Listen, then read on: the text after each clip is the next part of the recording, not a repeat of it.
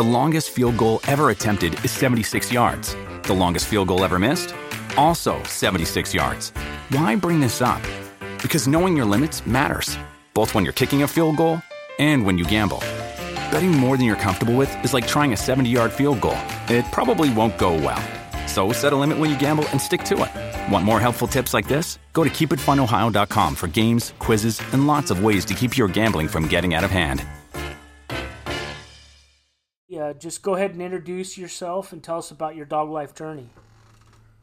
Okay, well, my name is Kathy Pavlich. I actually, as a breeder and exhibitor and a judge of bearded collies, and I started long ago in 4-H, raising sheep and rabbits, and coming from a large family, we didn't have many dogs because my father thought everybody would want their own dog. So it wasn't until I got married that I actually got my first dog, and my husband bought me a German Shepherd for a wedding present. And I started in competitive obedience, which was, my dream was always to do that. And after a couple of years doing the obedience with my German Shepherds, I had several by then, I found this delightful little dog at a fun match, and I wanted to know what it was, and it was a bearded collie. So being that I love to read and research, I spent the next couple of years going to shows and talking to breeders about bearded collies and what they were like, and the grooming and the training. And I bought my first bearded collie from a well-known breeder in New York, Dick Schneider, who since passed away, and he was my mentor for years, and that was 1985.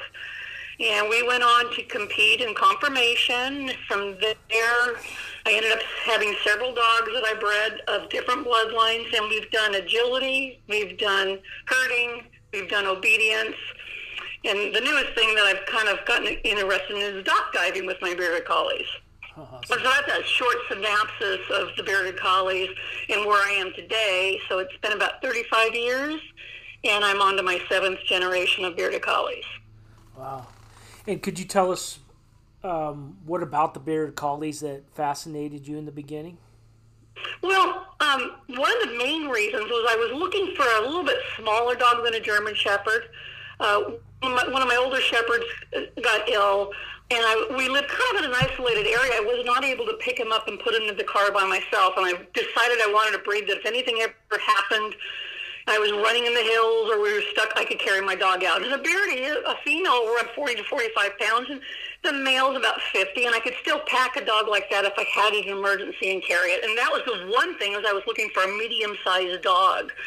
And back then, you didn't need to do as much grooming as you see now. So that is a little bit of a detriment because there's a lot of grooming out if you're going into the show ring. But in reality, what really attracted me was the fact they're so happy. They're just the happiest breed you can be around. They never have a bad day. When I was at a show and investigating, I came upon some people that had some beardies that I've known for years now, and they had 5 males in an exercise pen all flopped on top of each other. And I said, they're all males? And he said, yes. And I said, they all get along? And he said, oh, beardies get along with everybody. And that exuberance and that bounce and that happiness, they just make you laugh. And that was probably the main reason I thought this is going to be a fun dog to show. Right, absolutely.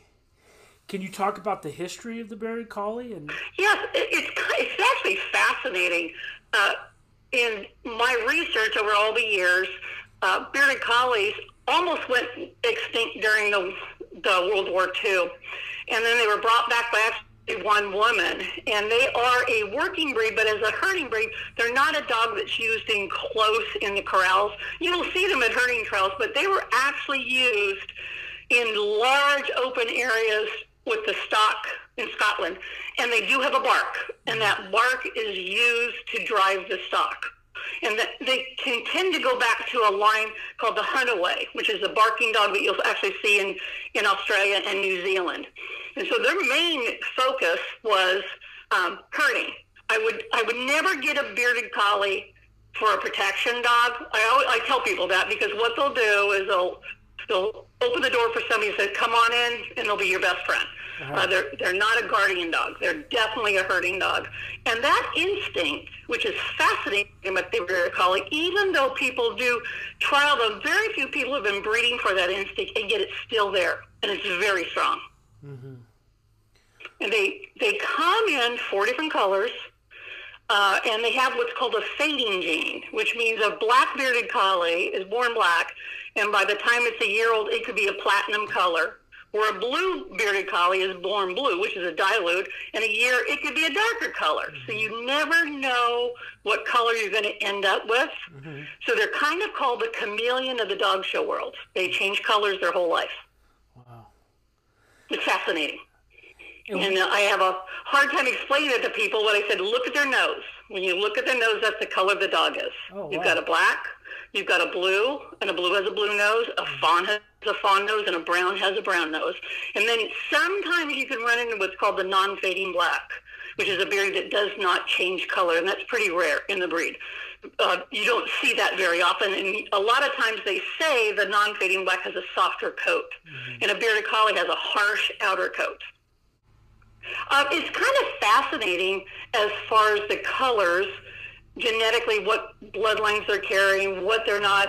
And in the last, I can say 10 years with the health test and all the DNA, now we can actually test a dog to see what color that they're carrying as far as genetics. Mm-hmm. Because I had a fabulous dog that I imported from Holland. His name was Haagen-Dazs, and he did not carry any color but black.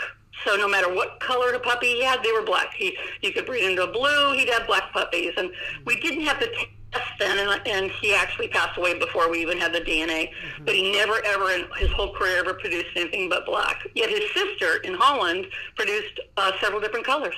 So it's the genes, to me, are just fascinating. Mm-hmm. Well, the overall standard, we don't have any disqualification in the standards, but we have what are called serious faults. Okay, which means you can basically show anything, but a serious fault, like myself as a judge, you need to know the standard for the serious faults, and one of them is soft or silky coat, overly trimmed dog, scissored, they're not to be scissored whatsoever, height over and above or below the standard. They're trying to keep the dog a medium-sized dog. And then your standard AKC, things like they don't want to see a shy dog, So a female is to go between 20 and 21 inches. Height over or under an inch above is to be somewhat penalized, but it's acceptable. And a male is to be 21 to 22 inches. I have seen giant dogs and I have seen small dogs, but they're trying to keep them a medium-sized dog. Mm-hmm. And those are the main issues you're looking at when you're judging. I'm looking for the temperament, number one, and the sound structure. Mm-hmm. Because a dog that is structurally sound and moves beautifully, has a good temperament, you're going to have less health issues with that dog because a structurally sound dog is not going to break down. You should be visualizing that when you see them moving in the ring, that they're doing very little wasted motion of movement. I could see a female 40 to 45 pounds. If they get a little on the chunky side, they could go to 50 pounds. And males probably 50 to 55 pounds.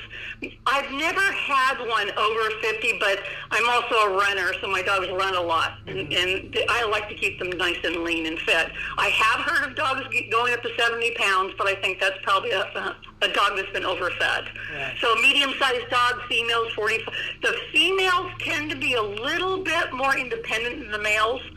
And it's funny because people always call, I want a girl. And I go, well, if this is your first bearded collie, I'd probably get a male. Mm-hmm. And people are like, what do you mean? I go, well, the males tend to be more clingy to their owners and a little bit. Not that I haven't had females that weren't, but in reality, the girls tend to be much more independent than the boys. Mm-hmm. A lot of people are using them now for therapy. Uh-huh. You will see bearded collies do fabulous going into hospitals and children's center. In the sport, in AKC and people that we have dogs, you actually find a lot of agility. They do fabulous in agility. You see them a lot in herding. You do see them obedience, but not as much as you would see in agility because they tend to be the clowns. Mm-hmm. This is a dog that might go visit everybody outside the ring because they love people. You see them mainly as companions. Most of the people that contact me have had bearded collies. They love them, and they want them as companions and family dogs. The downside of a bearded collie, and I tell everybody right off the bat, is the grooming. Mm-hmm. You need to stay up on top of them. And if you're on like in a ranch or something, I say you really got to trim their feet so they don't pick up foxtails, because they'll pick up everything and bring everything into your house. There's no ifs, ands, or buts about it. There is definitely grooming on the dog. I think it's staying within the standard. When you go in the ring, and say I'm judging a dog show, and I see a dog come in, and it looks like a girl. I want it to look like a female. I want to know that that's a female without having to look at the book and making sure that it's come in. And I want the male to have masculine. The males are going to be bigger. They're going to carry a little bit more coat. The main concern I have for any breed that I have, especially the Bearded Collies, is a solid temperament. I want a dog that can handle everything, that's not vicious, that's not shy, that's not aggressive, and that's not spooky. You do tend to find a little bit more of the sound sensitivity in some of the herding breeds. And I've seen that with Bearded Collies. Socialization is really important, that you get them out and teaching them when they're little not to jump on people. I mean, that sounds like a minor thing, but Bearded Collies will do that the rest of their life, seriously. You would never know that you had a 12-year-old in the house. Somebody would think that this dog is probably 2 years old. They just love people. So the one thing I really concentrate when they're little is not to jump on people, because you got grandma coming over, and you don't want to have to lock your dog up all the time because they're knocking grandma over. Right. That's one thing you really have to work with. But you couldn't ask for a friendlier dog. I mean, they just love people, and if people are a little afraid of a dog, a Bearded Collie is a great dog to introduce them to dogs, because they're not going to cause any issues with somebody that's fearful. And how are they to train, especially for the show ring and the competition field? They're very easy to train. I have to say that my biggest thing is trying to teach a puppy to stand still. Because standing still is really hard when somebody's coming up to them and saying hello, and they just want to give everybody kisses and all that. It's a consistent and positive reinforcement is what you want to do almost all the time. Correcting a Bearded Collie, they're going to be devastated. I think if you just work with them several times a day. I just had somebody send me a picture of their new puppy sitting on top of the dining room table. And she says, I think we're starting boot camp next week. And I said, So they're clowns. They can be escape artists. They can go over fences like they're standing still. But they like to be with their people all the time. They love to go to places. They like to be part of the action. It's very common for the Bearded Collie clubs all over the United States have what's called a Bearded Collie bounce. And you could turn 30 Beardies out, and they're having a blast. Right. And they're all running. And it's called the Beardie Bounces, and they hold bounces all over the United States. Wow. Yeah, they really do have a lot of fun. And they're very gentle dogs. They're really, really gentle. And the puppies are really smart, and they grow up smart. And I tell people, I say, we talked about this. I have Border Collies and Bearded Collies. My Border Collies don't get near as much trouble as my Bearded Collies do. They can figure out how to open gates, open latches, and just go visit everybody. Right. Several of the health issues that they dealt with recently has been some autoimmune diseases. And so one of the most important things I tell people, if you're researching a breeder and you're looking to buy a puppy, make sure that they've had their tests done that are recommended by the Bearded Collie Club of America. And that would be hips, eyes, and thyroid. And that's what's required. There's a program through the Orthopedic Foundation, OFA, which is called CHIC. And CHIC, the way CHIC is set up is the breed clubs determine the health issues. And if you do these tests on your dogs, you're rewarded a CHIC certificate. And so it's kind of really important that you follow through with hips, thyroid, and eyes. There's also elbows that are being done, and they've started some new research into some autoimmune diseases that come up. But the main issues right now is eyes, hips, and thyroid. And usually if you get yourself a good thyroid panel in your dog and they're clear, that eliminates a lot of issues. Right. It actually has really gone down quite a bit. I was talking to another breeder the other day, and she was concerned that people just aren't breeding the Bearded Collies much anymore because the people that have shown the dogs have gotten older. And we don't have a lot of young people coming into the sport. And so what's happened now is people are having a hard time finding bearded collies. And I tell everybody, I just had somebody write me this morning, I said, if you need to get on a list with a breeder and talk to them when they're planning their nest. We just don't have puppies that somebody calls and you pick up a puppy. Right. I don't have the exact numbers for you, but I know it has gone down quite a bit. Right. When I first started showing dogs, it was nothing to have, possibly 20 or 30 bearded collies in the ring. Now maybe 3. Maybe 4, if that. Right. And our nationals are still good, and our specialties, which are just for the breed, are still good. With what's happened with the COVID this last year is everything's been canceled. So a lot of people aren't even breeding because of the COVID, because there's no way to transport dogs or to get them to different spots. Right. And so the numbers have gone down, and I do think it has a lot to do with COVID coming up. And the fancy, as in what I call the people that are showing the dogs, are getting older. I was 30 when I first started, and I'm in my 60s now. Mm-hmm. I'm considered a young judge. Wow. So the sport is, a lot of people are getting quite a bit older. Right. We need more young people in there, is what we need.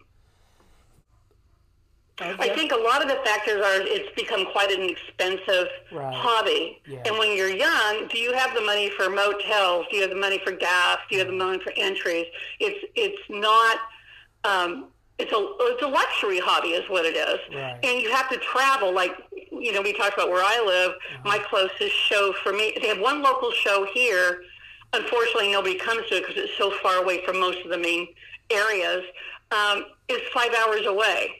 And that's through the mountains, and then you've got hotels on gas. And I think the young people, unless their parents are actively engaged in that, can't afford it. I just do think it, and entry fees have gone up, and it's become a very, very competitive sport.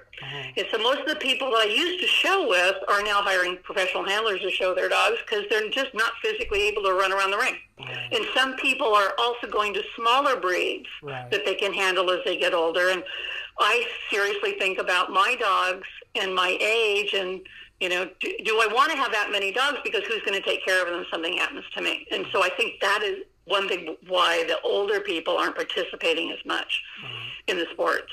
Mm-hmm. But I don't think it's the dog sports. I think it's a lot of sports. I think it's a lot of activities that people used to, participate in that are no longer. And what's happening in the clubs now is they're not getting new people in, young, and a lot of the older people they're getting tired. They're tired of doing all the work all the time. Right. That's what's happening. Mm-hmm. And so I'm sure you hear that from other people when they talk to you. It's just that it's a hard road to hoe to put on a dog show. And then, like, for instance, what's happened with the COVID in the beginning when they canceled the show, everybody lost all their entry fees. There was no refunds at all. Wow. So people are hesitating about entering because they might not get their entry fees back or their motorhome fees, So that's something that's happened. I was on the slate to judge in Washington this year, and they canceled the show at the last minute because of the COVID, and they'd already bought me a plane ticket. I mean, you can imagine all the money that's been put in to these shows, and when they cancel it, they don't get their money back either. So that's a financial burden on some of these clubs that maybe are just on the edge. Mm-hmm. Mm-hmm. What do you think could rejuvenate some of this? Do you think maybe, because I know that there's been a since COVID, there's been a few attempts at having virtual dog shows and virtual competition. Do you think something like that could help? Well, it would be hard for me. It doesn't appeal to me because I guess I come from the old school, and the whole point of dog shows is to judge your breeding stock. And the only way you could judge your breeding stock is you need to put your hands on those dogs. Right. And, you can hide an awful lot through grooming. I mean, that has been done. And so I think we're losing the whole idea why we all got into showing dogs, and we're comparing our breeding stock. Mm-hmm. One thing that I think what has helped dog shows over the last couple of years has been introducing when agility came in. Herding is fun. They've got Fast Cat. They've got a lot of different things that are coming because people want to have fun. Mm-hmm. It becomes, and like I said, I just went locally here to a dock diving competition, not competition, it was an setup. And even though my dog didn't have a clue what she was doing, I thought, boy, this sure looks like a fun sport. And you wouldn't believe the people that showed up because they wanted to do this. It's something fun. So I think if they put more emphasis on, having something the family can do and the kids really enjoy. And I have to say, agility's fine. It's great, but it entails a lot of equipment and classes and stuff. Dock diving is there was a lot of young people in there doing the dock diving, throwing a dummy off the ramp for their Labrador to jump in. And there was a miniature dachshund dock diving. Awesome. So that was, I went there and I went, my dog doesn't know how to swim. I don't think she'll dive, and that was what happened. But it inspired me that, boy, this could sure be a fun sport, and it has really grown. So I think if they put more emphasis on the fun and making things fun, I think that could help rejuvenate it more so. Because a lot of young people aren't interested in breeding dogs. They're not interested in competing in the dog world. And it's become a very competitive sport. You've watched Westminster. You know what I'm talking about. Yeah. And it's become a big money sport. So, young kids just don't have the finances to be doing something like that. Yeah, absolutely. As with any dog, they do have a herding instinct, okay? But what we learned years and years ago with our German Shepherds, Beardies, and our Borders, we do not allow our dogs to chase cats at all. We have got 3 cats, and I've got pictures. I should have sent you these pictures of my dogs all lined up, and the cats just sitting there watching the dogs play. The dogs know they do not chase the cats, because I think what happens is you get into trouble when they go over the edge on prey drive because an animal's running. I've got my little Corgi sleeps on a bed right now, and unfortunately the cat's taken over her bed and she doesn't know what to do about it. They all get along. I've got cats, I've got dogs. I do not allow them in with the livestock because I do have sheep and I have horses. They're not allowed in with livestock unless they're working. They're not allowed to chase. They're taught to behave and not to chase, and then they're taught properly how to gather stock. But the Beardies get along with everything. I mean, I have yet to have one that didn't get along with everything that is in my house. I just introduced one that was a year-old that came back to me, and she just thinks she's landed in heaven because she's got 5 Beardies around with. There's Border Collies, there's cats, there's sheep, and this is wonderful. Like I said, that joy for life that they have. And I'm sure that there has been some issues, but it's not. I'd be more concerned about my old German Shepherds with the cats in the beginning than I would with the bearded collies. Right, absolutely. And they get along with kids. They love children. They get along great with kids. Even if they've never met a kid, they love kids. You probably don't have to deal with this too much being in Humboldt County, but how do they do in the warmer months? That is an issue. Yeah. Because Humboldt County is so cold. There is a lot of people that I know that live in hot country. And my biggest issue has been going down to the Bay Area or into Sacramento in the summer and showing it's just too hot for my dogs. I mean, it's not fair to put them in 100-degree temperature when they're around 65 degrees normally. Right. I do clip down some of my dogs, and people say that you shouldn't clip them down, but being in the livestock world, if they were gathering stock, they'd overheat very fast with the heavier coats. Right. They do like to swim. They do like to go in the ocean. They do like to go in water. They're great dogs around. But when I was talking to a friend of mine, I said I was leery about placing a puppy down by her, and she's in Bakersfield, and she says, Kathy, to be honest with you, when it's hot, they come indoors. We have air conditioning. We don't leave them outside when it's that hot. And I said, yeah, in Humboldt County, we don't have air conditioning. Yeah, right. So, so I don't really worry about that. But even this last week, it was warm, like it hit the 80s up here, which is almost unheard. And they were laying in the shade. That was enough for them. They weren't running around. So they seek the shade when it's hot. And, but I was going to say, there is a lot of Beardies in Arizona, in Southern California, in New Mexico, and on the East Coast. Right. Well, my parents live in Wisconsin, and they had a Beardie for 15 years, and they'd bring her inside. It was just too hot, too humid for her. So what's a typical diet that you feed your bearded collies? Are they sensitive to foods or? There's some beardies that are. A lot of people do feed raw. I don't feed the raw diet. I just feed either ProPlan, a good diet with carrots and bones and treats, and my dogs have always done really well on that. One of my first beardie, she had issues, and I did some tests on it and said she was allergic to chicken, so I switched her over to chicken. I haven't had any of those issues. The biggest problem you run into, I think, with the breed is it living on the West Coast with fleas, as far as that goes, because if they scratch and you're showing them, they're going to rip coat out. So you really have to have a pretty strong flea program. And they seem to be real sensitive to fleas. So that's something that you need to pay attention to with them. Of all the breeds that I've had, I know they get one flea and they go crazy. Right. And is there a difference of how you trim the coat when you're, say, in the agility field in the show ring, and what's the theory behind that? Well, a lot of people that are showing in agility are also showing in the show ring, so you can't trim the coat. You can tidy up the feet, so that they don't slip. And as a judge, it doesn't bother me if they're slightly trimmed on the feet, because if somebody lives in a house with carpeting, they're not going to wear that hair off. And then when they run agility, you're allowed to tie the hair back out of their face. You cannot trim it if you're showing it. So a lot of people that I know, that I've known over the years, including myself, we've done multiple venues at the same time. And within our club and several other clubs, they have what's called versatility awards. So you have to compete into conformation, you have to compete in herding, you have to compete in obedience and or agility, or tracking is something too that a lot of dogs are doing now.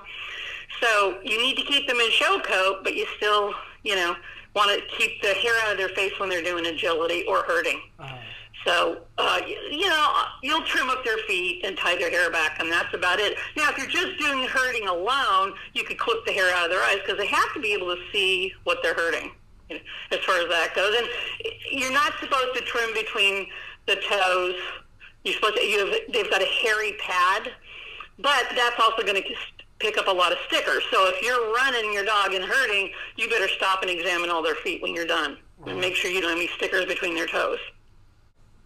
I was going to say, basically, you don't do that much, because a lot of the people in these venues are all going for versatility awards. And it is a very versatile dog that you can do all these things with them. If you go to our Bearded Collie Nationals, they have actually awards for dogs by how many points they win by competing in each venue. And they've got to compete, I think, at least 3 venues to be eligible for the awards. So say if you win in your class, you get so many awards. You win best of breed, you get so many awards. You win obedience, you get so many awards. And they're versatility awards. And it's fun. And you're very proud of your dog that they can do all these different things. Right, absolutely. I've been doing it for so long that most of the people that come to me are previous Bearded Collie owners, or somebody that's gotten a puppy from me, which is really nice, because then you know them. But if there's a new person calls me, my first question to them is, have you ever had a Bearded Collie? And what do you know about Bearded Collies, and why are you looking for a Bearded Collie? And then we start from there. Because if I get somebody that calls me and says, I want a Bearded Collie, but more like a Golden Retriever temperament, I go, no, that's not a Bearded Collie. You want a Bearded Collie. And I explain to them the negative aspects of the breed. I'll say, do you realize there's a lot of grooming involved? Do you realize that they bark? Do you realize that they jump on people?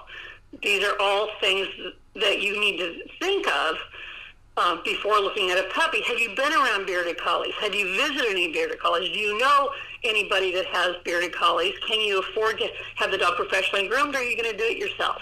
And those are all the things that I would ask a prospective person that's looking at Bearded Collies. And then if they had a Bearded Collie, I will say, well, how long have you had the Bearded Collie? Where did you get your Bearded Collie? Did you have any health issues with it? How did you go to obedience class? And do you have a fenced yard? Because that's a big deal to me, is a fenced yard. And that's where we start the conversation, and I just feel the people out, because I do get a lot of requests, and my first thing is, why do you want a bearded collie? And I'll ask them why. And sometimes they'll get some really thoroughly researched, and some people are just a whim that they just want a shaggy dog. Right. But the biggest thing is for them to meet a bearded collie. You've got to go to somebody, and then I'll ask where they live. And the bearded collie world is pretty small, and so they say, "Oh, I'm in Colorado." I say, "Oh, you got to go call Kim. She's a veterinarian, and she's great, and she's got bearded collies. And if you could go visit her." And they go, "Oh, okay." And bearded collie people are really friendly about opening up their house to people to come see their dogs. The first thing I would do is I would join the Bearded Collie Club of America. And then I would start interviewing breeders and seeing if you connect with that breeder. Because if you buy a dog from somebody that you connect with, you get along with, and you ask them about their history, they're going to be your mentor. Because we have a mentoring program. I had a young gal that bought a dog for me 2.5 years ago. And she wanted a pet, but it was a really, really nice puppy she picked up. And I said, "Oh, what the heck?" Because my girlfriend kept saying, "Oh, that's your top show puppy." Well, after she had her, she called me. She says, "I really want to show and breed." And I said, "Okay, then we're going to have to co-own the dog together because I'm not putting a dog out in a breeding program that you're not going to do the health test and all this." Well, we've become best friends. And she actually finished the dog herself. She drove all the way out to the Nationals, and now she's in the breeding program, and I'm mentoring her on where to go, and she's done all the health tests, and she did everything right. And I can send somebody, like if somebody calls me from the East Coast, I'll say, "You know what, I'm not the person for you. You need somebody. Here's some people on the East Coast I want you to call. You're within driving distance. That's what you need. You need somebody." And because the pitfalls would be, finding a male to breed to, getting your health test done, and you need somebody that could maybe come to your house and help you whelp your first litter. I've never had that where I live up here. I've kind of learned on my own. And then also, too, is I'll send somebody a series of books. These are the books that you need. These are the best dogs. And any question you have, call me, and I will answer your questions. And then I can steer you in the right direction. Because I didn't have any of those available to me, so I joined the English club. I've actually been to Europe twice and interviewed breeders all over Europe about the different bloodlines because I wanted to see where my dogs came from. And I wrote letters. This is before the internet. I was writing letters to everybody. And people would write me back from Europe and say, "This is what we got." And I say, "What did you get when you bred this dog to this dog?" And I get these long, letters from people. But that's how I learned. So a line of communication, if somebody writes me an email and they say, "Hi, I'm looking for your bearded puppy, how much?" I usually delete that email. Right. They're not saying, "Hey, I'm really interested in the breed. I really am thinking about doing this." Or if somebody writes me and they say, "I just want a pet. I don't want a show dog." And I said, "There's no such thing as just a pet. You want the best bearded collie you can get to live with your family that is healthy and structurally sound, regardless, of what you're doing. Don't say just a pet." And that's what I tell everybody. And if you keep your standards high and you breed, dogs that are basically have what you feel are the attributes of the breed, you'll stay in the breed for a while. And longevity is something you want to push for also. The average age is 12 to 14. And I'm basically seeing dogs that, if taken care of and exercised and fed right, they're living to be 16. I've had 1 to 17. So those are questions I would ask and bring them up to people when they're looking to get into the breed. I think the biggest thing is people get discouraged when they get a dog and they want to show and they don't do well to start. And I tell them, you haven't been in the breed long enough. You need to go to more handling classes. You need to buy some. The internet, YouTube now, you could just punch in anything and you can find some good trainers on YouTube. Unfortunately, there's not a lot of tests that are applicable to the bearded collies that are available right now. There's a new one that came out 2 years ago called CEA, which is called Collie Anomaly. And what's really cool about that is that you can test your dogs and find out if they're a carrier or if they have it, and then once you know that, like, they aren't a carrier or they are a carrier, you know which direction to go. And that's affected a lot of different other breeds. The bearded collie people have always been behind their dogs. I don't think it's hurt them because so fascinating, so many of the show quality dogs that people are showing, they're still having working ability. Mm-hmm.